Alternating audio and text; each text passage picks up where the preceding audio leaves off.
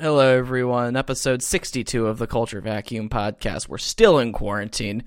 We're doing fine in here, out there, all around the world, all the ships at sea. I'm your host, Samuel Pole, and with me, as always, is my co-host, Calvin. Yeah, I'm here as well. I'm also I'm excited for the podcast. I'm surviving, me and my girlfriend both, and it's been unprecedented times, Sam, that we're living in today.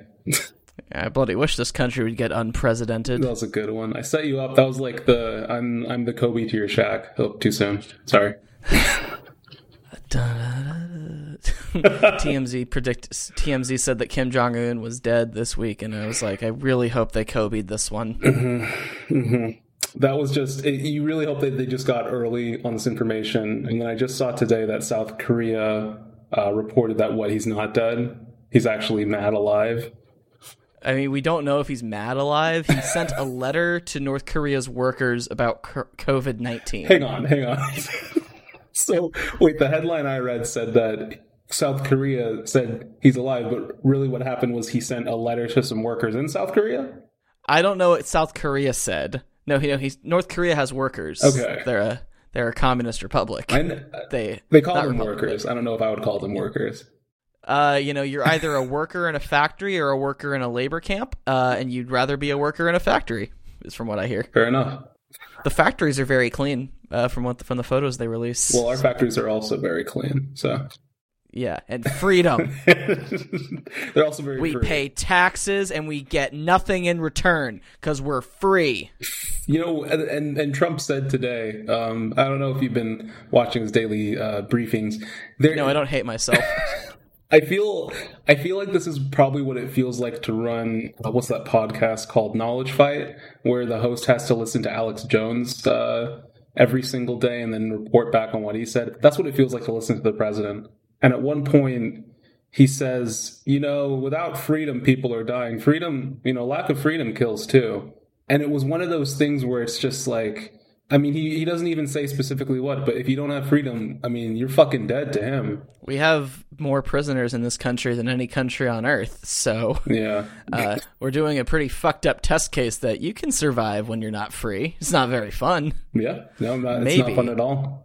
Maybe there should be way less people in prison, like almost nobody. I think you're getting pretty commie, Sam, and I don't want to scare off the sponsors, so we're gonna have to. Yeah, maybe if you rob someone, we should just put an ankle bracelet around you and just keep track of you instead of locking you in a cage for no. Yeah, like this an is animal. My thoughts.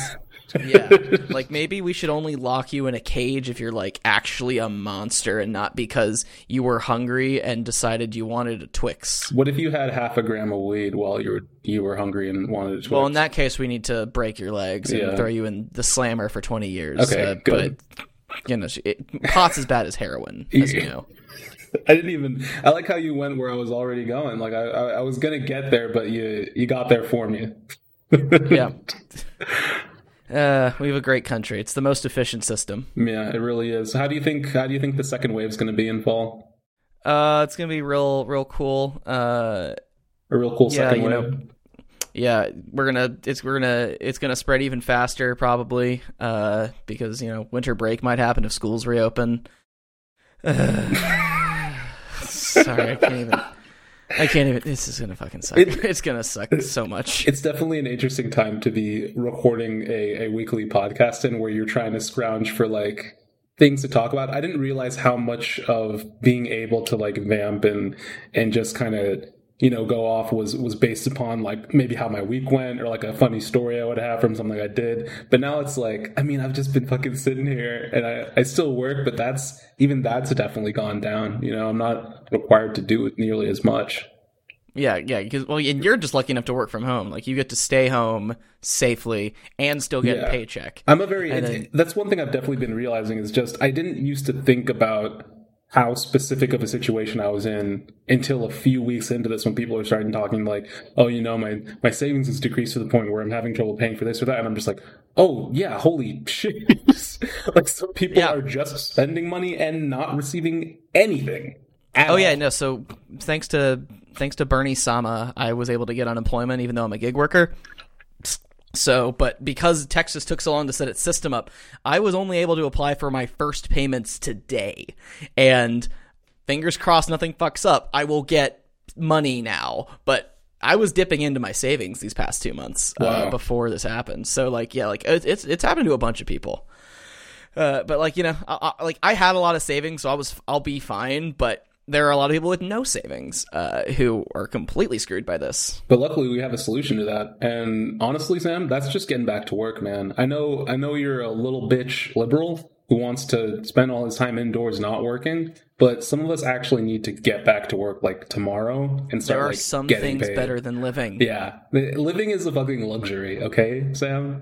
Just get yourself covered in some Jesus blood, and you'll be fine. Did you see? What was it? Just this Sunday, they had another another illegal fucking at that church. I wish I had the evidence on this, but I believe he's trying to get thrown in prison because they haven't put him in prison quite yet. I think he's trying to get thrown in prison so he can sue for violation of his First Amendment rights. That is my belief. I believe he is trying to set a Supreme Court precedent. This particular pastor, I'm not going to say his name. Mm-hmm. I also don't know his name.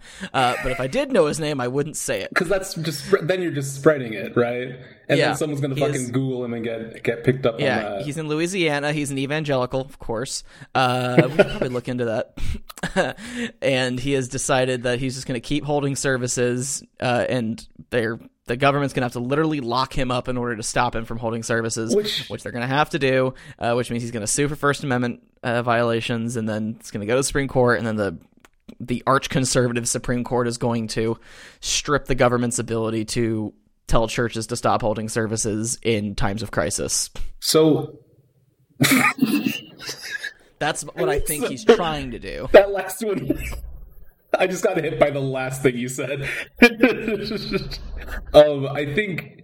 Oh my god, wow. I'm trying to think of a response to that. It's just...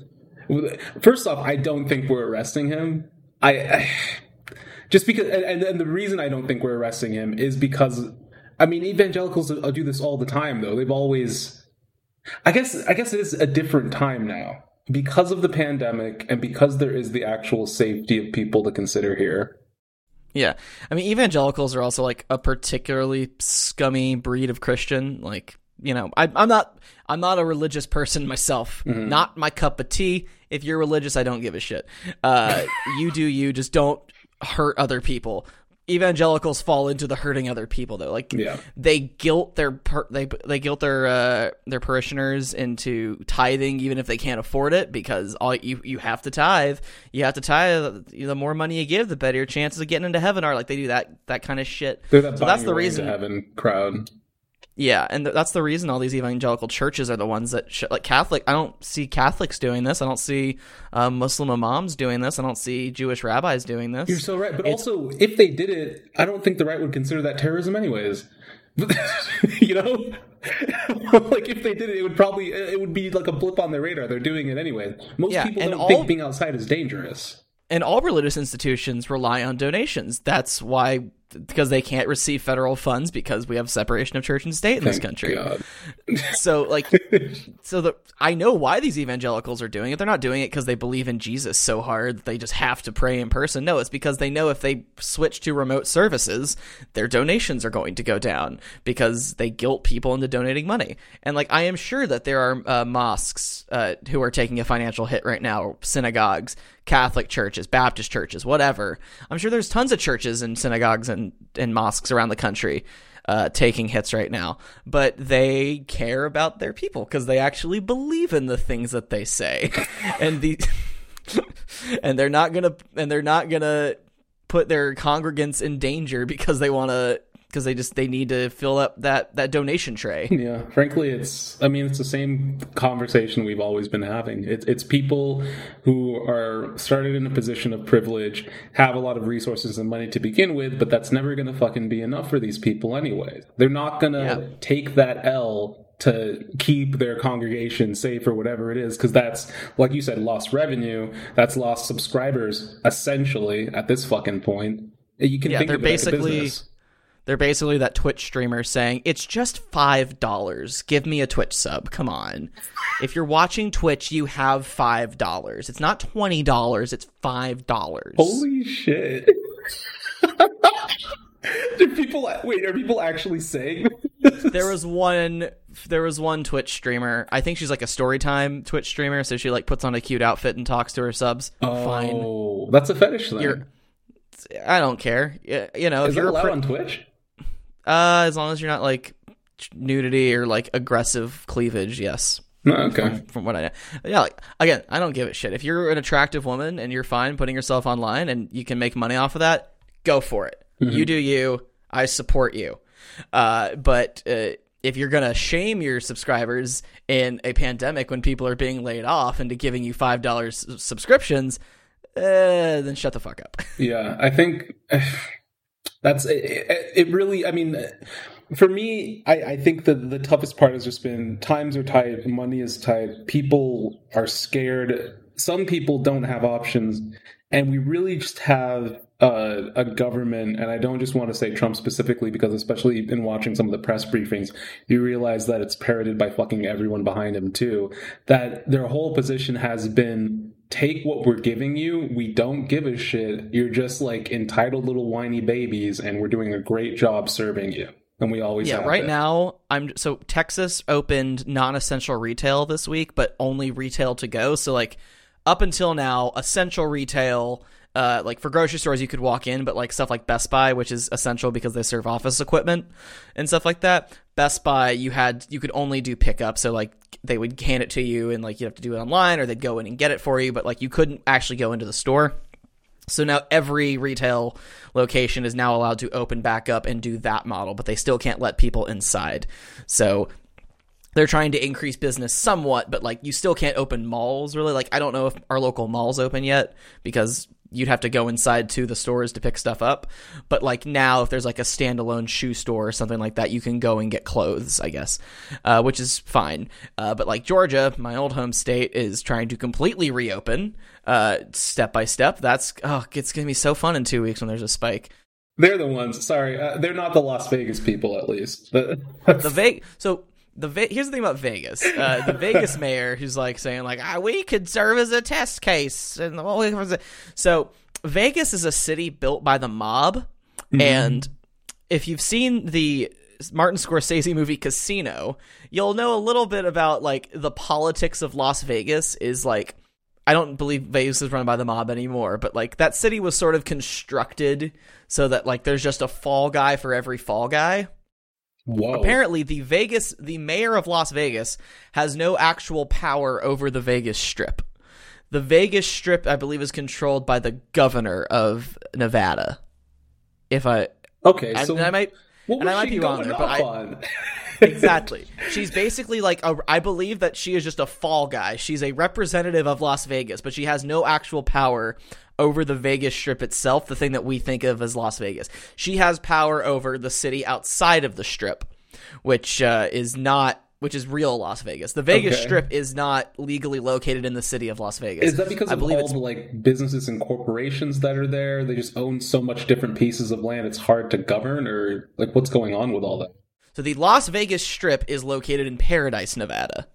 But it is in or very close to the actual city of Las Vegas. But the Strip itself is a separate city called Paradise, Nevada, which is how...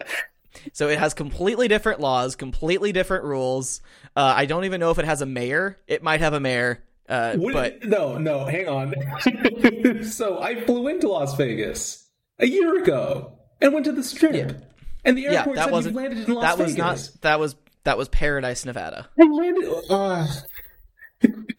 Okay, here's the description. Okay. Paradise is an unincorporated town and census-designated place in Clark County, Nevada, United States, adjacent to the city of Las Vegas.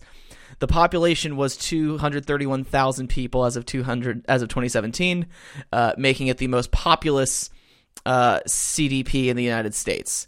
So it is a census-designated place, but it is not legally a city. That's stupid. And there are people who live in Paradise. But Las Vegas is a completely different... Yeah, so the mayor of Las Vegas does not have power over the Strip. The census-designated area, the census-designated place is what we know as Las Vegas, and that is controlled by, I believe, the county, Clark County. So they are the ones who can reopen the Strip, not the Las Vegas mayor. So Anderson Cooper risked his life rubbing his own face for no reason, is what you're telling me. Yeah. Oh god. But as far as I know, the actual mayor of Las Vegas, she's just a fall guy for stuff like this. Which feels so American, I almost want to salute. I don't know what else to do with that. Yeah, there's your little bit of American geography trivia. Mm-hmm. Las Vegas, what you think of as Las Vegas, not Las Vegas. It's which is so Las Vegas, by the way. Is anything more Vegas than just straight up not being Las Vegas? Yeah, and I believe the reason I believe it being Paradise and not Las Vegas, that might be a mob thing. That might be something we owe to the mob. Okay, well, thank you for that, and the movies, and QAnon, and all of it. I introduced my uncle to QAnon this week. Oh gosh, how was his reaction?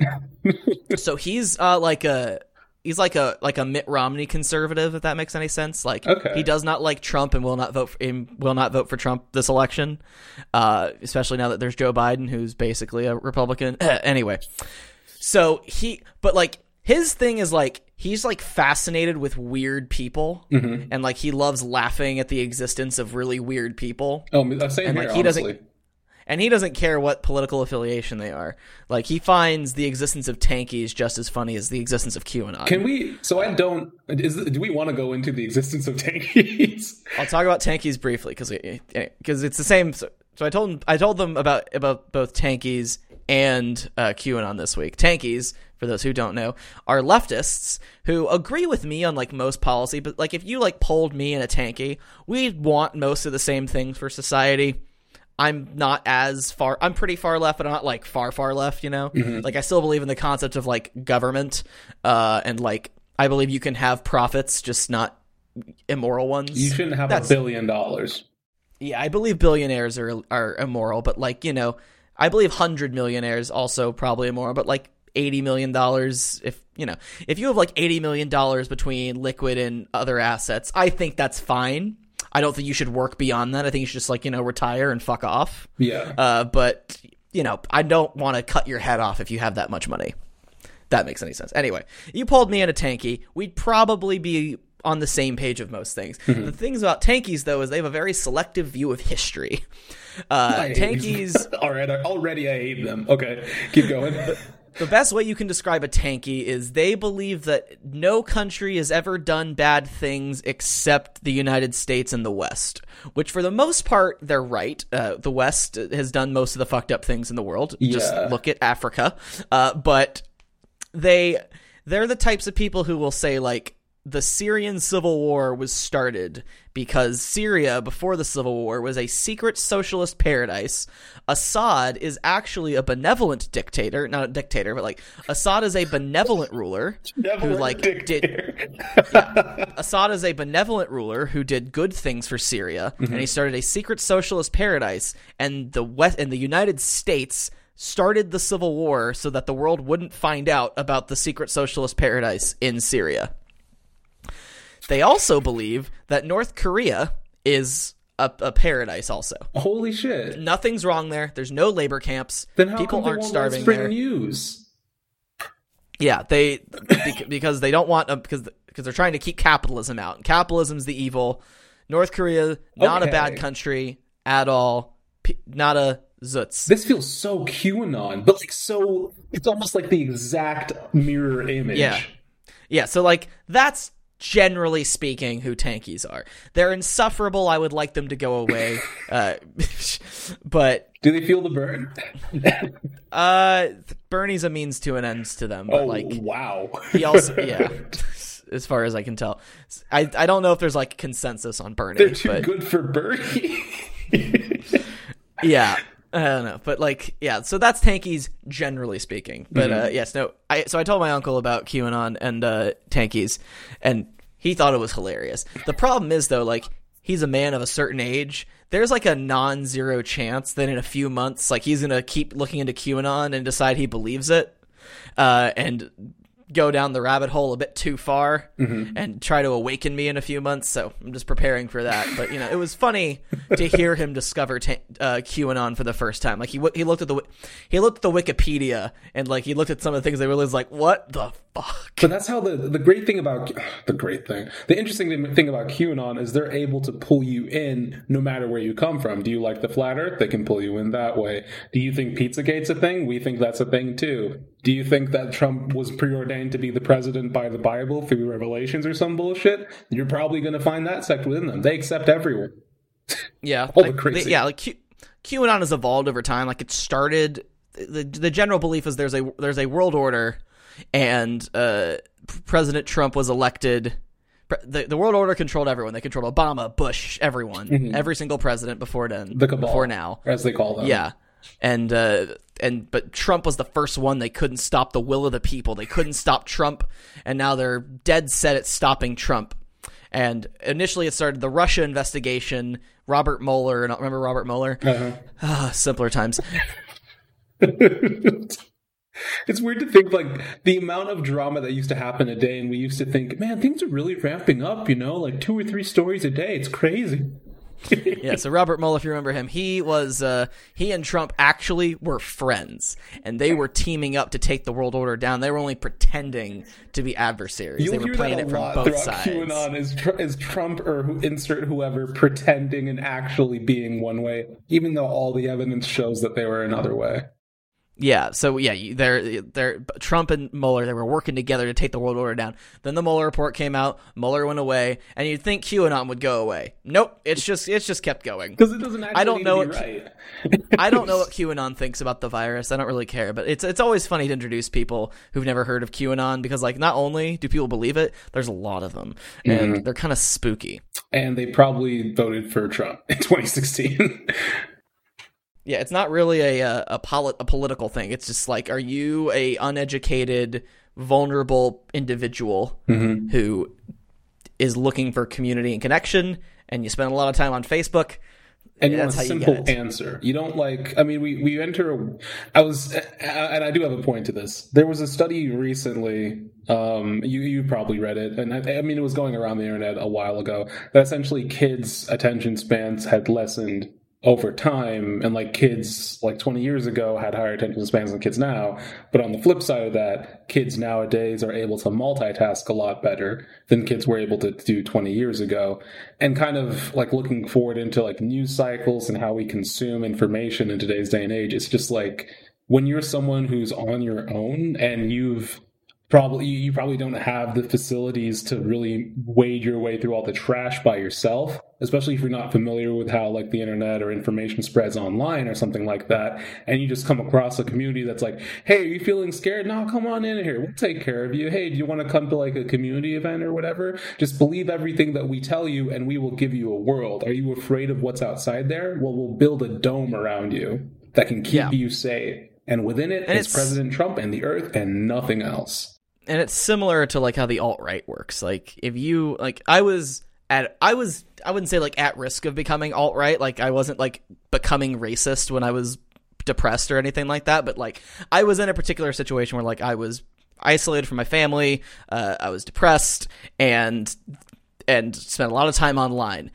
Had other inputs taken place, there's a chance I could have gone that direction, but like I grew up around people of color from Atlanta. I had good parents who instilled good values in me. And when I was exposed to racist people, which when you live in Israel, there's a lot of racist people there.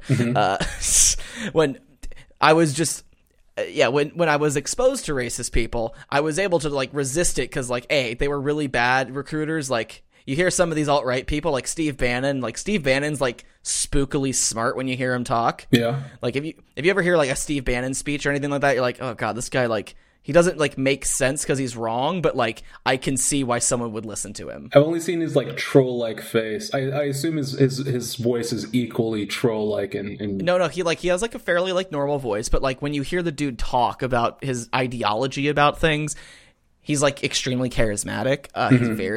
He sounds intelligent, like again, like when you listen to the actual things he wants for the world, you're like, oh God, you're insane. Mm-hmm. But aside from that, you can see how someone would follow him. Yeah. The racists that I was exposed to in Israel were not that. They were just like, yeah, but like, can you name like 5 things invented by black people? And I'm like, the heart monitor, everything George Washington Carver did.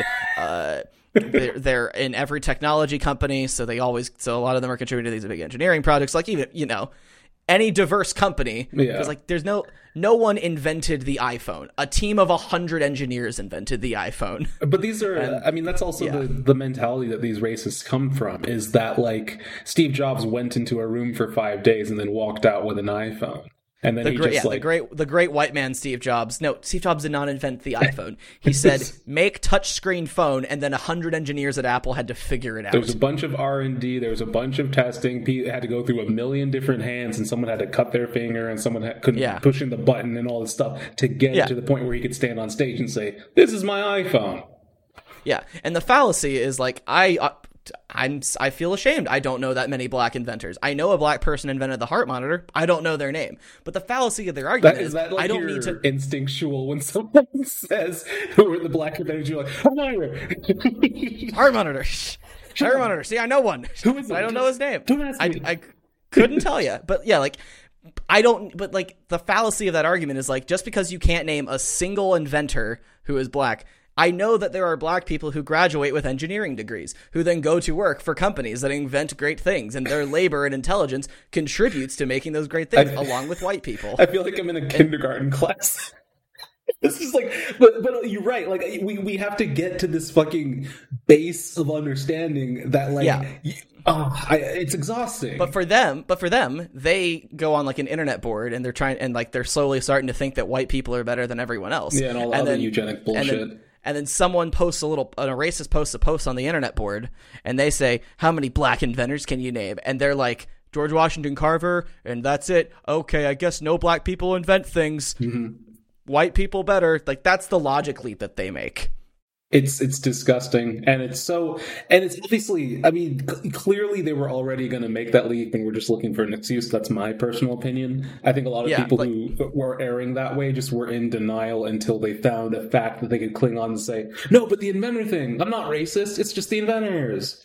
And it's more like, I don't want to get like too bogged down in anything, but like the way we teach about history is like, we're very great man history focused. Like we talk about this specific person did this thing, and that is history. Mm-hmm. Like Amelia Earhart. It's like Amelia Earhart wasn't really that significant. Like she was the first public facing woman to like fly and stuff. Like, okay, but like there are more important women throughout history. Like the women's movement, I believe, is more important than Amelia Earhart. In general, there's like a celebration of people, essentially, as opposed to what they did and the significance of those actions. Like you can probably, if you were to ask someone to describe Abraham Lincoln, they'd probably say, oh, he was super tall and he had the top hat and there was the beard and he's on the front of the penny. It's like, okay, but his policies, slavery. Yeah. just that one. Yeah, like we learn about Martin Luther King, but we don't learn about the Black Panthers, and it's like we should really teach people about the Black Panthers if like you want to, because the Black Panthers, I didn't know this until like a few months ago, and I'm ashamed I didn't know. But like the Black Panthers, they did community food banks so that poor kids could have free food all the time.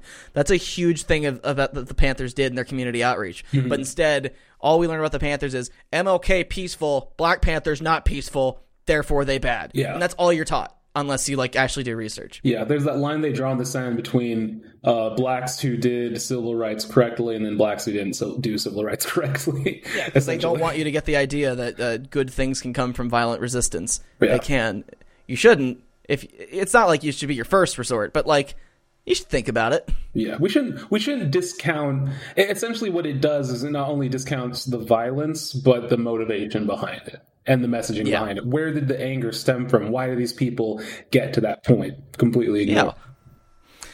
We erase and it's like it doesn't matter what they thought, doesn't matter what they believed, doesn't matter what they did because they did violence, and that therefore everything else they did is bad. But like no, like they were the Black Panthers were community organizers who made sure that kids could get to school safely, who made sure that kids got free lunches, who made sure that they did policing because their communities were policed the wrong way. And yes, they armed themselves and were willing to, and often did, defend themselves violently. Okay. But to erase everything else they did, also they were socialists. Anyway, to erase everything else they did is just like, what the fuck are we even, why even mention them in that case? Yeah. If you're just going to reduce them to that one thing. Exactly. It's disgusting. Yeah. Anyway, I think we've gone on long enough for that. Let's talk about technology things. We're actually strangely enough, we're actually using a bit of technology right now. That we're going to talk about today. Technology that requires you to have a fairly beefy graphics card that I was able to acquire on my end. Can you have Gabby make like a bunch of noise in the background to see how good it filters it out? Okay, Gabby, this is a super weird request. Can you start clapping your hands? Pretty loud. Keep clapping. Just keep clapping while I'm talking. Please keep clapping while I'm talking. So, if you can't tell right now, you're probably getting like little grips on my Discord, but Gabby's actually clapping her hands. Yeah, so right now I can't hear it, but your audio turned like a little bit soft, but that's it. Otherwise, I can't hear her clapping at all. And that was when she was going like, and you can see what I'm doing. She was like that quickly. Yeah, I couldn't even hear what you did there. So it's called RTX Voice, I think. It's essentially a plugin that you can install that works with your NVIDIA card. Yeah, so it officially supports NVIDIA cards from the 2060 and up. However, people figured out you can go into the base code, the source code, and do like, I think you have to edit like 1 or 2 lines of text in the source code, and you can make it work with any NVIDIA card going back to the 900 series. So it's not even like they can't run it on it, or like there was anything cutting them off. They're just like, nah. I think there's a bit of an efficiency dip, but yeah. Yeah, they probably. But my thing is obviously it's almost like the Apple idea of limiting your hardware once it gets super old. Like you don't want customers to have a bad experience. Like you should still give people the option. Yeah. So yeah, RTX Voice. Yeah, you install it and then it basically like it serves as a middleman between your microphone and your computer, and it serves as a digital device within your computer. So the way audio apps work, if you've never used one, I plug my audio source into my computer, tell my computer take this as your input, and that's it. For RTX Voice, I set my original source as the input within the RTX Voice app. And then in my computer, the new input is going to be called RTX Voice. And then it will do the processing. The way it works is there's these NVIDIA GPUs have several different types of cores in them. I believe they use CUDA cores or tensor cores. There's 2 types of cores in NVIDIA cards. CUDA cores and tensor cores. I don't know the difference between them, and I'm not going to tell you. But so wait, do you know or not? I don't know, but I'm not telling you. Yeah. Okay. I couldn't tell you. But the RTX Voice will use the leftover cores in your NVIDIA card to process out all background noise. Now, currently there's something called noise gating, which you can do. Like the podcast app I have on my iPad has a noise reduction mode. I've used it on Calvin's audio in the past. Sometimes it works better than others because if he's loud enough in audio, then it's able to process out background noise efficiently enough. But if he's not, if you're not being loud enough, it will soften your voice out a lot, and I can't. It's like it just sounds bad, and I have to take it off. So it's almost like it's gauging the gain that it's receiving and saying, okay, soft stuff is background noise, loud stuff is voice, which is a really, really basic way of getting out the noise.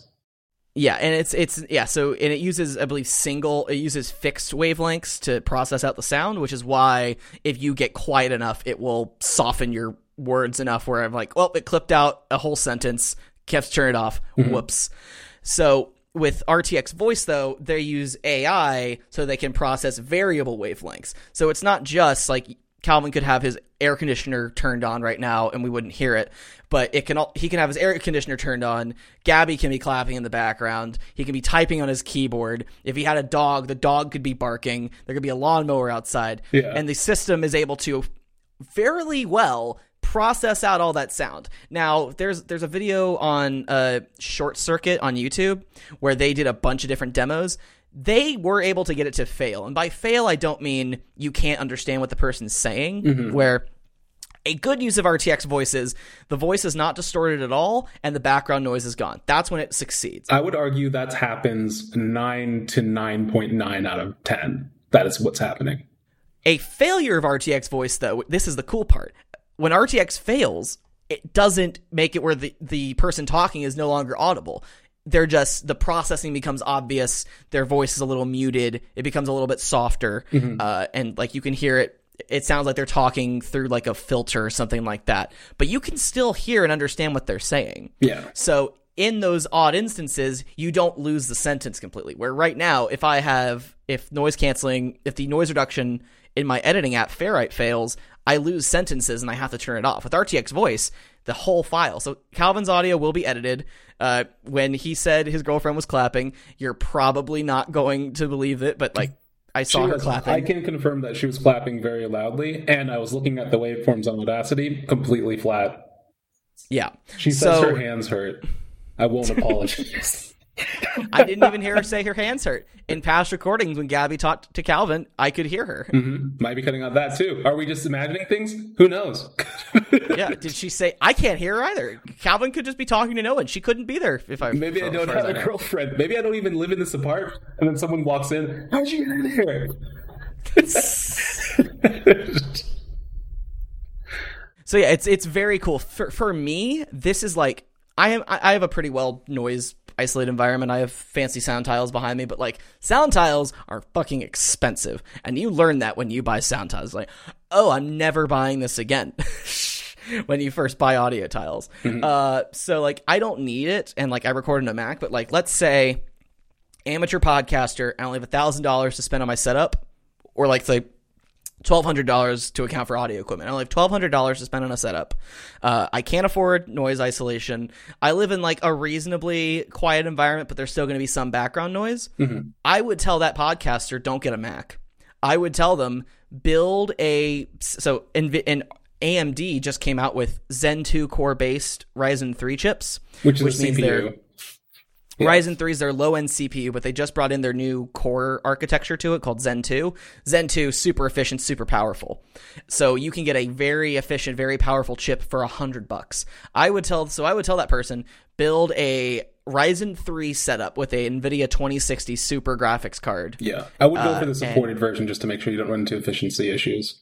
Yeah, so like Ryzen 3, so Ryzen 3 with Zen 2 for your CPU, 2060 super for your GPU, and then reasonable amount of RAM, so 16 gigs of RAM if you can afford that, motherboard, whatever. Make and record to a PC and use RTX voice, because like with podcasts, I had an argument with a noise engineer in our Discord, and they were like, well, for like live instruments, live recordings, you wouldn't want to trust this. You'd still want to properly noise gate. You'd still want to have an ideal environment. I don't think this is made for playing instruments, though. At least in my use, it doesn't seem to be that.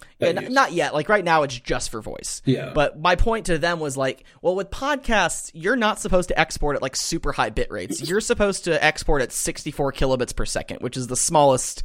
Basically, the smallest an MP3 can be and still sound good. Because, like, it's just us talking. There's not really... I don't need a lot of dynamic range. I just need our voice to sound clear and natural. That's all I need. Yeah. And 64 kilobits gets that. So I don't really give a shit about dynamic range when I export at 64 kilobits per second. So as long as this doesn't ruin the sound of your voice, which it doesn't, your voice sounds natural when it's processed by this. Yeah, because you're also hearing it through Discord as well. So that's another way that we can kind of check and make sure everything's working. Yeah, there's like Discord compression, but like, yeah, like Calvin, he sounds fine, and like his voice sounds natural. So like I can use this, and like this, I've needed this for so many guests to be like, hey, can you just like install RTX voice, please, please, fix your fucking audio, please. Gosh, this is such a specialized thing to ask someone to install, though, because they're gonna need to buy like it's like a $1,200 PC. Well, no, like if they are a PC user, then they probably have a 20 series card. I honestly be kind of interested in what that a lot of people have. A lot of PC gamers have 2070s. It's a pretty common card now. All right. But yeah, like I think, yeah, and like what's brilliant about it is like audio workflows are not GPU intensive; they're CPU intensive. So if you're a streamer, let's say, and you're not running your GPU at its highest capacity, you can.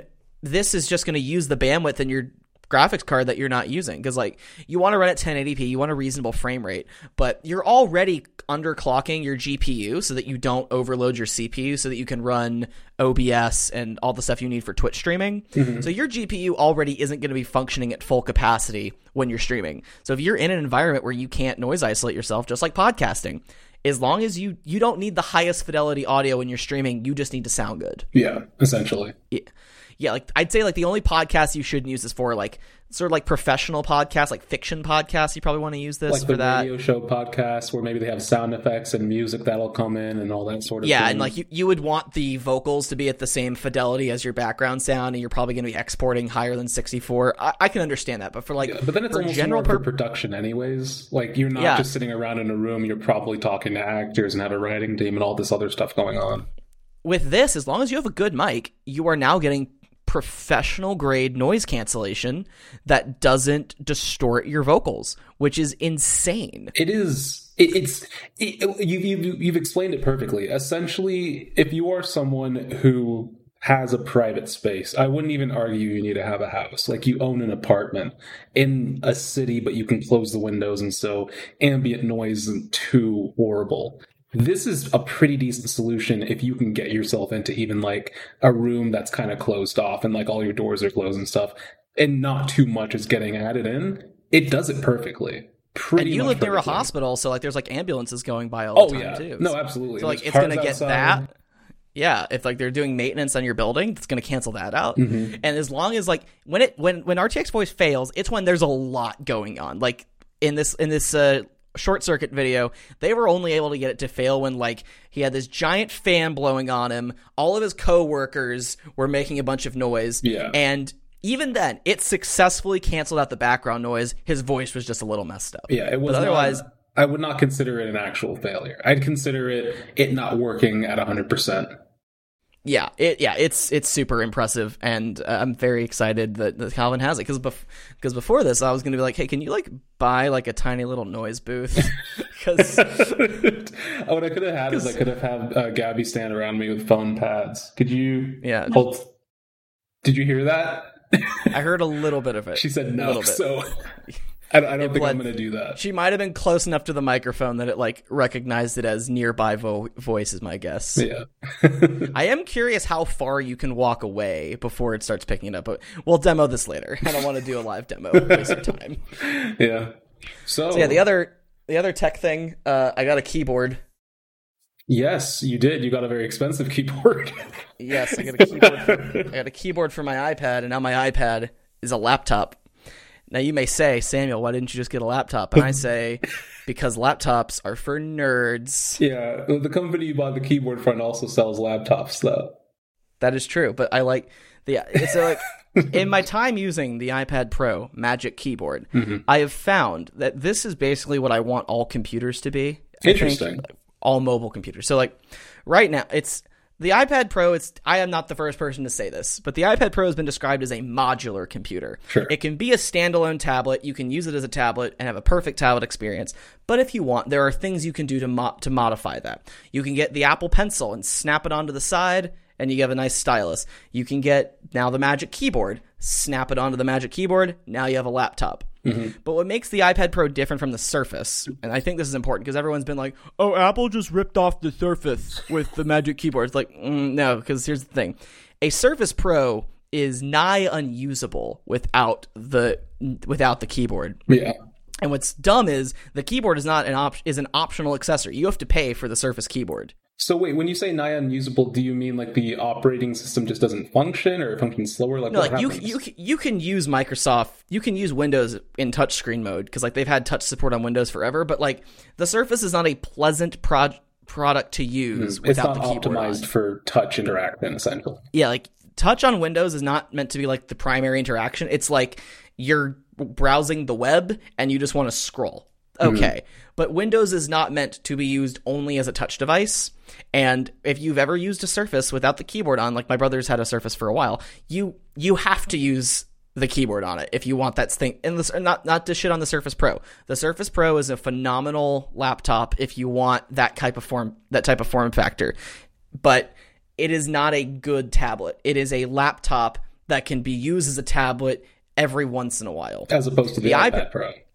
The iPad Pro is a full tablet. You can use the iPad without any other accessories, and it's perfect. It's a wonderful experience. You can type on it. It's very nice to use. The web browser feels great. Everything in iPad OS is wonderful without a keyboard and mouse. And that system has been it's been optimized since the iPad was... Didn't Steve Jobs actually reveal the iPad? Yes. Yeah, so that was He revealed iPads 1 and 2. Back when he was still alive, and that was, years ago. So over all that time, and the fruit hadn't gotten him yet. The what? The fruit hadn't gotten him yet. All right. Oh, oh geez. You remember last week our guest, Elliot? I honestly forgot that was how it happened. That's so... We could talk about that. Never mind. Yeah. It's like he ate too much fruit. Anyways, so... Steve Jobs ate a lot of fruit. Funny. He worked at Apple, fruit company.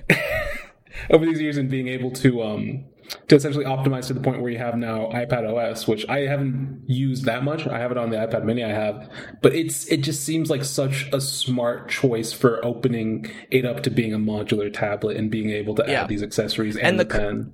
And the cursor support is like, you don't even need to use Apple. Like, you can use a third-party mouse with the iPad and it feels fine. But so like, yeah, if you really like using an iPad Pro and you would like it to be a laptop occasionally, you want to type, like, it is more comfortable to type for long periods of time on an actual keyboard. Stuff like text editing is better with a cursor and a trackpad. Some apps like Ferrite, what I edit this podcast on, they added native trackpad support the week before, literally the day before I edited last week's episode. Ferrite updated to add trackpad support, which was incredible. So editing this podcast in Ferrite, I went through the Italian. Absolutely. So Ferrite, editing a podcast in Ferrite with native trackpad support. Wonderful. There's an app called LumaFusion that hasn't added it yet, but I know they're working on it. LumaFusion's like a Premiere replacement app. Affinity Photo, which I edit photos on, hasn't updated for it yet, but they're working on it. It's like all these iPad native apps pro apps are going to add trackpad support soon, and they're going to be amazing. I know because I've already used one that was optimized for it. How do you think LiDAR innovations are going to be adding to the new iPad ecosystem?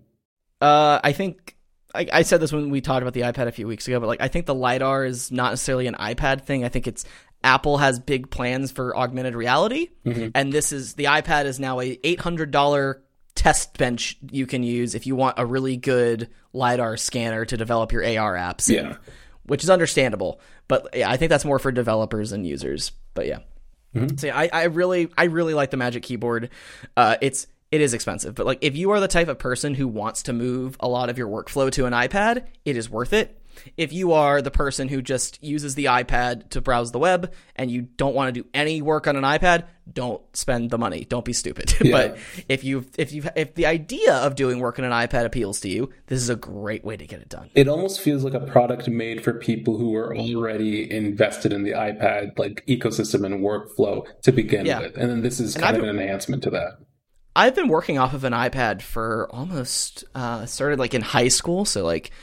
Yeah, almost like 3 or 4 years I've been working on an iPad. So, and this was before trackpad support. I was just using it as a touchscreen and like getting a Bluetooth keyboard for it. So like I've been working off iPads forever, and the operating system has only gotten better. And now that they have native trackpad support with this incredible accessory, if you're someone like me, it's the perfect thing for you. And if you're someone who's doesn't like your laptop, because like laptops aren't great to use for casual use, because like it has to sit on your lap and it takes a certain amount of space.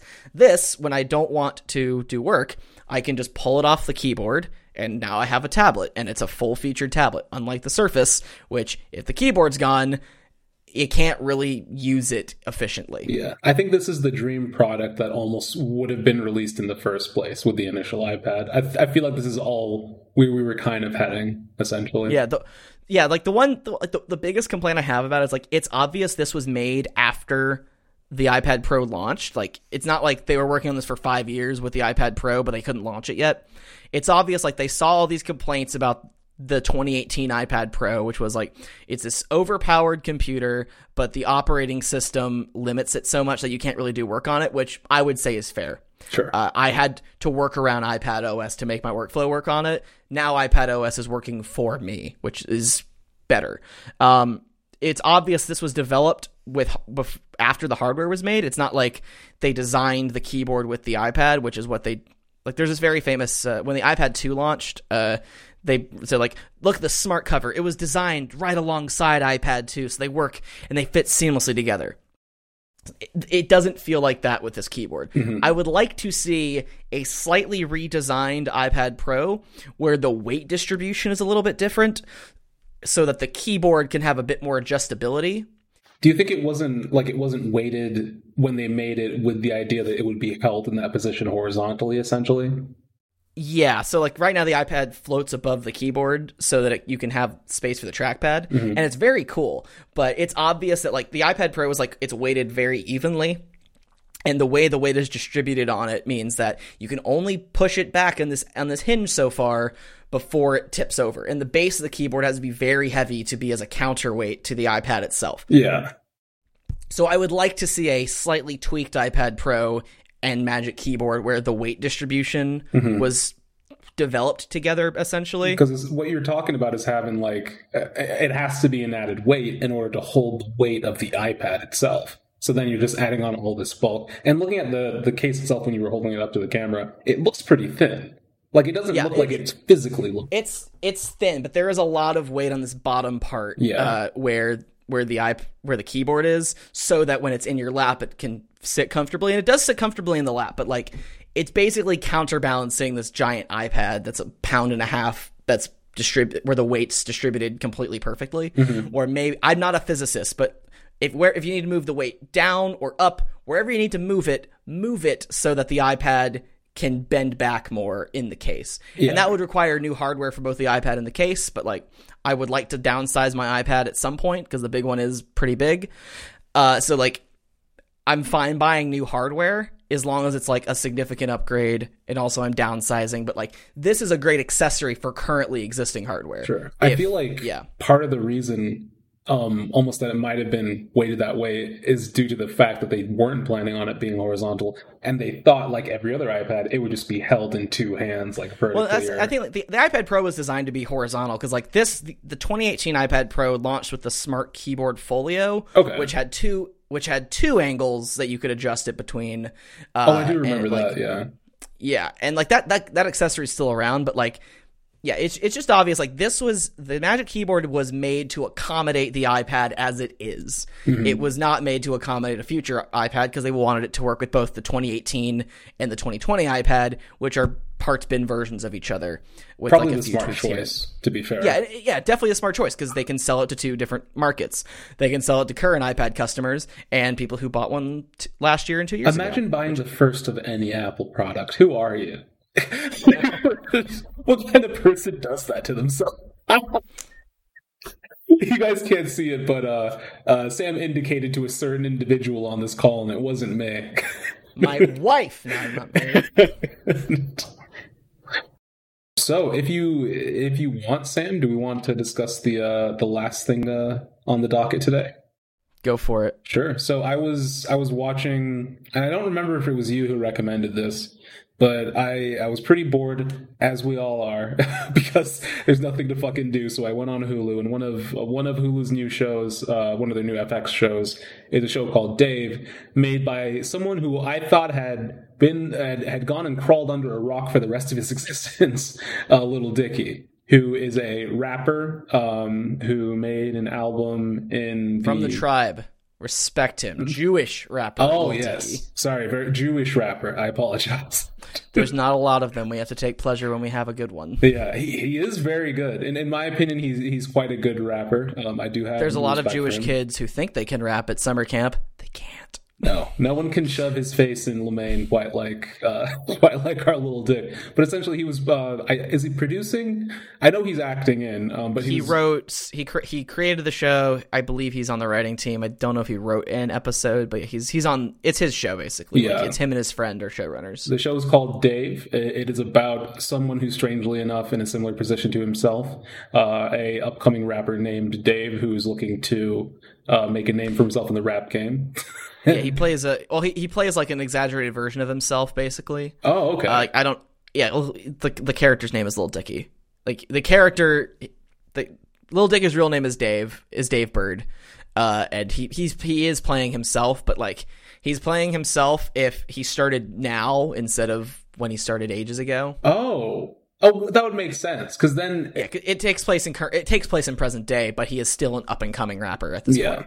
So whereas now like whereas now like his YouTube channel has like hundreds of millions of views per video. Mm-hmm. It's very similar to I would say it's very similar to Atlanta, except he, like you're saying, is actually more or less playing himself, as opposed to in Atlanta where they're playing like where he is managing a rapper. But regardless, that's really where the similarities between the two shows, I think, end. Atlanta definitely veers more towards the fantastical and kind of like crazy stuff happening, whereas this seems to be a lot more realistic and more focused on these characters and their associations with each other. What do you think of the cast of Dave?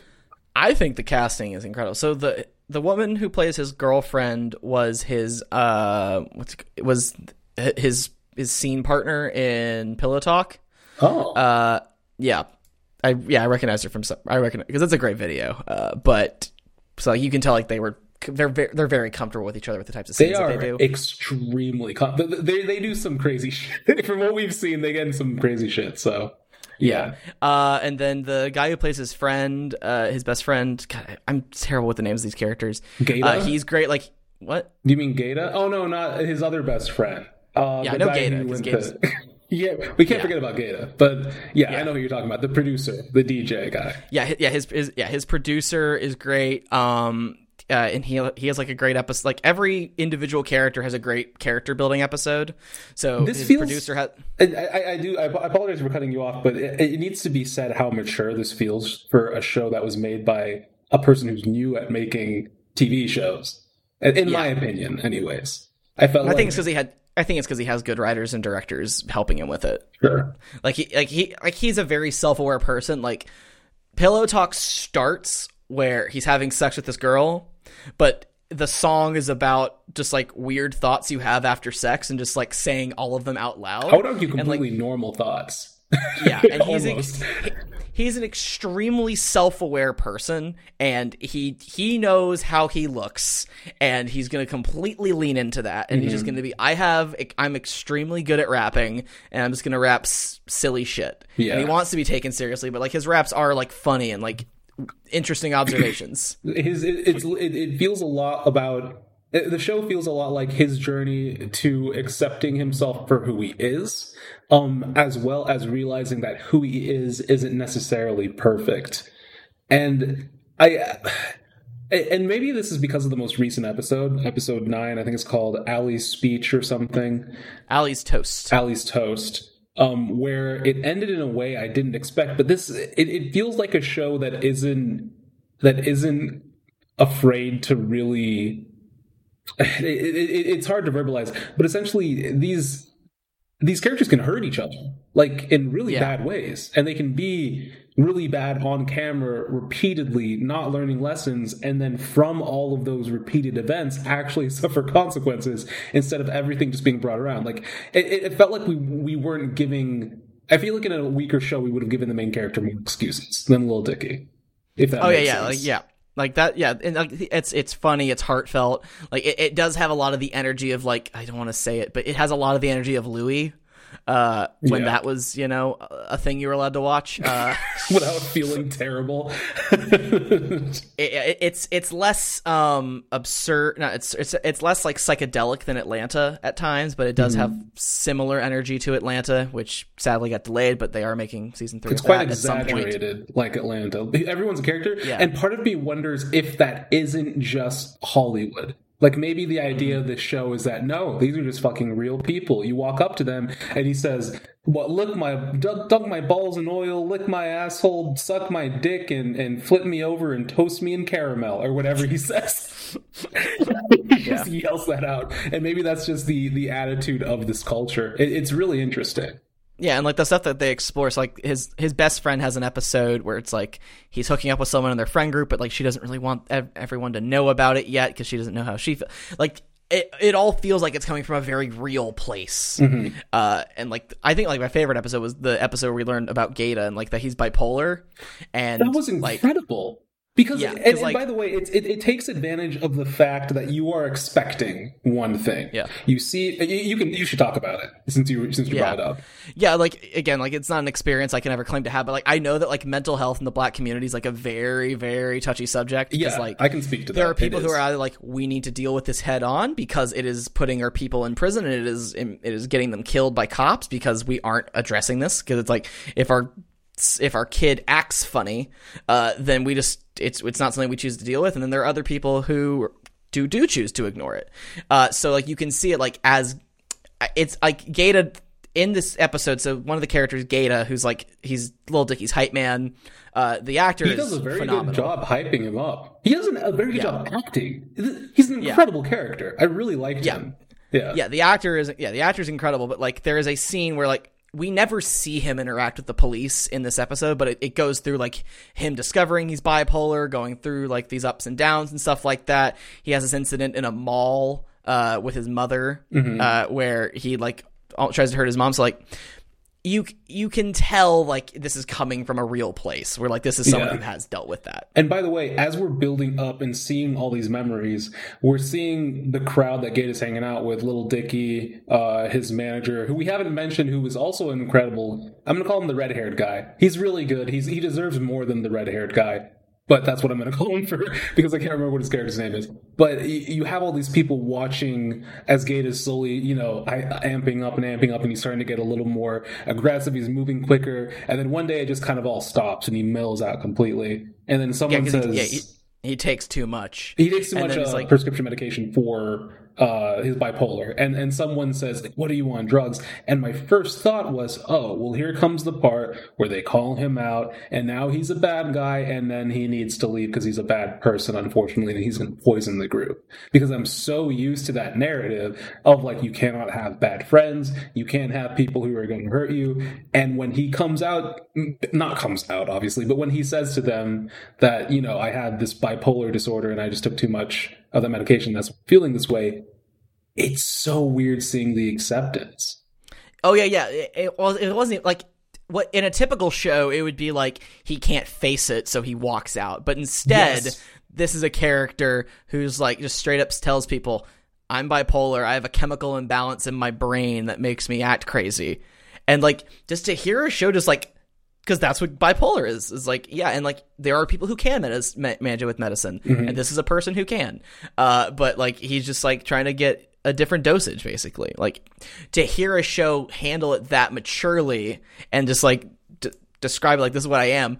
Of course, his friends would accept him because these are good people who just like they didn't know him that well. He's new to their group, and it's understandable why he wouldn't tell them. Yeah, and maybe that part of that does come from a little bit of just ingratiated fear of being open about mental health. I mean, you said earlier it's specifically a problem in the African American community, which is true, but I feel like it's almost just an American problem as well. Oh yeah, we have a very big problem dealing with mental health. I know like it has extra stigmas added in the Black community, which a lot of things do. Yeah. But like I'm not going to even pretend that I know what all of those things are. It's just a thing I am aware of. And like when we're doing mental health outreach, you have to handle it with the with Black communities differently than you would with other communities. Because like for one, mental health care is expensive.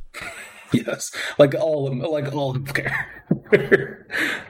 It was nice. It was surprising, and I think that's why I say it feels so mature. This feels like a show made by someone who understands everything they're seeing, and maybe that is because he surrounded himself with smart people. Damn it, I found like a Trump supporter. Maybe that is because he surrounded himself with good writers. The one episode that I can relate to almost too much was the camp episode with the camp, because I was an awkward Jewish kid at camp. Now I happen to go to an all Jewish camp, but like I was the awkward kid who did stupid shit to get attention and thought that and took it for acceptance. Oh no! So the scene where Dave drowns his younger self, that hit me so hard because that's what I would like to do to my younger self. It's like they don't think you're cool, you idiot. That was And that also speaks to just how well the show is, because when it starts out, you kind of have the memory from camp, and then it says, Dave's doing the bird. And even at that point, at least in my opinion, it doesn't necessarily give you enough to right away put together that they're making fun of him, or that this isn't like something pre-planned, or maybe he himself really enjoys doing this or something. It's just kind of like, here's a person, here are his friends, and then we get to see them grown up. And the show so organically places these like flashbacks with his friends slowly acting more and more like douchebags, and just people in Dave's life who also knew them in the past, once they meet them in the future, being like, yeah, oh hey, what's up, don't talk to me, because they know they're assholes. There is, when his friend says they didn't like you because they were funny, you were funny. Yeah. And the moment, I had a moment like that, like in middle school, not at camp, but like the same thing. Like there was a group of people who I really wanted to be accepted with and be friends with, and I don't really shit. But just trying to say, so we were doing an excursion about religion, basically, and we learned about different religions. Fine. So we go through it was a Hindu temple specifically. I'll never forget this. It was a Hindu temple. We go to the temple. It's fine. We have the experience. And then at the end, we all go to the courtyard while we're waiting for, I guess, our bus to pick us up or something like that. And we have like an hour or like 30 minutes or whatever to just hang out. And I'm talking with these people. And I don't remember how it started, but basically there was some kind of dance or whatever where you would have to hump the air in a sexual act. So several people did it. But you got up and you did it one by one. And then when I went up, I was the one the teacher saw and caught. And I was the one who got in trouble for it. I can definitely relate to, like, being told and doing stupid shit because you want to be accepted by people. Yeah. And, like, I was not intelligent enough or, like, mature enough to put into words. Like, when the teacher said, why the fuck did you do that? And, like, I explained, well, a lot of other people were doing it. Why am I the one getting in trouble? Like, I said that, but I wasn't able to. I wasn't able to put it into words. I wanted them to be my friends, so I thought doing the stupid thing in front of them would make them be my friends, which is what I was thinking. But obviously, when you're 12 or 13, whatever, you don't think that high level. Yeah. And apparently when you grow up in it, you can sometimes get to being in your late 20s and still thinking on that level, that like people who are making you do all this stupid bullshit actually like you. And part of it just happens from a clear understanding that throughout all of this, I mean, his head's like spinning, right? He's talking like however many people this day, he just sent $10,000 to this person. This person may or may not be on this record. This producer feels this or that way. And it's just like all this shit goes so crazy that you can understand where his failings happen. When he's being a shitty boyfriend at his girlfriend's sister's wedding, it's not just because he himself as a person is that way necessarily, but with everything going on and his lack of ability to handle his job and the stresses of it and what he needs to do to become a rapper is shown in his. I mean, he doesn't know how to take care of his girlfriend, right? I mean, he's not able to prioritize appropriately. For the most part, he was a good boyfriend throughout the show, but like it was clear, and like also like he also wasn't required to do that much. Yeah, though. Yeah, like it was a very like she was a very like healthy, well-adjusted person. Yeah. So like he did, like whatever issues there were it was more like he had issues that she wanted to help him work out with, and he was responsive to her trying to help him. And because she was this level-headed person, but when it finally came to a time where she had this big vulnerability, he wasn't able. Maybe because he's distracted, maybe because he's a shitty boyfriend, he wasn't able to help her. Yeah, the reasons almost don't matter. And I think he accepts that at the end. A lot is... I appreciate the show because it does something that's rarely done. A lot is said without saying anything. There's this... The beginning of the show starts with him... the beginning of that episode specifically starts with him recording a song or a beat, or maybe he's fucking around, who knows, and he's like listening to a beat, and then his girlfriend comes in and they start talking to each other and chatting and being all cute and like kissing each other and making like, you know, little playful noises. And then at the end of the episode, as his girlfriend is giving the speech again, I start to realize, oh, there's a beat playing in the background. oh shit, that's the beat from Yeah. the beginning of the episode. And then it carries on into the credits with the recording that they did in the beginning. It's amazing. Yeah, and the song mimics it, but now it's like tragic it's like a tragic rhyme. Like at the beginning, it's like she's literally leaving to go to this vacation. At the end, she's leaving the relationship, and he's very nonchalantly like, "Okay, bye," and like that's how he let this relationship fade away. Now, I'm sure there's one more episode left, I think, this season. I hope so, dude. I really want another episode. Yeah. Yeah, there's like one more episode left in the season, so I don't know if we're going to see the relationship resolve or what, but like, I think yeah, he needs an episode on his own. That boy needs to rethink his priorities. Yeah, I think it's great that we have another great FX show of a great rapper deciding to make a comedy show. Yeah, is this going to be the start of a blow up genre of rap TV shows? Yeah, when's Logic getting a show? He doesn't need a show. Logic is fine. He doesn't need a TV show. He's not interesting enough. Lil Dicky makes mad YouTube money. He does? Guess how many guess how many views Earth got? We Love the Earth. Oh, shit. I don't even want... Is it in the millions? No. What, like 10 million? What, like 50 million? I'm done. Okay, the podcast is over. How many views was it? Okay, Earth 242. What? That's Freaky Friday featuring Chris Brown. 601 million. Which you know what? I'll be honest with you. I thought this whole time because he hadn't released an album, he wasn't working. But when you're pulling numbers like that, he doesn't release albums. He releases like one music video a year. Basically, that's what it is. I want him to release an album. I know he doesn't have to. Please. I believe he has one album, but yeah, like he just releases like very, very highly produced music videos. Yeah, I think I saw the Earth video when it first came out. I did not realize it had blown up like that. Same with the Chris Brown one, because I think I'm subscribed to him actually. You subscribe to Chris Brown? No. Get a little dicky. Let's subscribe to Chris Brown on YouTube. Yeah. Pillow Talking, my favorite Lil Dicky song, only 38 million. So yeah, he gets a lot of views, so he's doing just fine. Yeah, and he really wants you to stop calling him like G-Eazy and Eminem, okay? He's like, what did he say? He was like Kanye West? Oh my god. Yeah, he's like Kanye West. He's Kanye West mixed with... Weird Al Yankovic. There was a point where they show, this is an episode, where they show a picture of like Kanye West and then some other celebrity, and then they mix it together, and then he adds his own face to the mixture, and it just turns into this beast, and he's just like, beautiful. Incredible. Yeah. You definitely recommend it. It's on FX, which is also on Hulu. Yes. This is the service's dick that I'm going to keep sucking, personally. No more Quibi. Quibi, you're canceled. Hulu is my best friend now.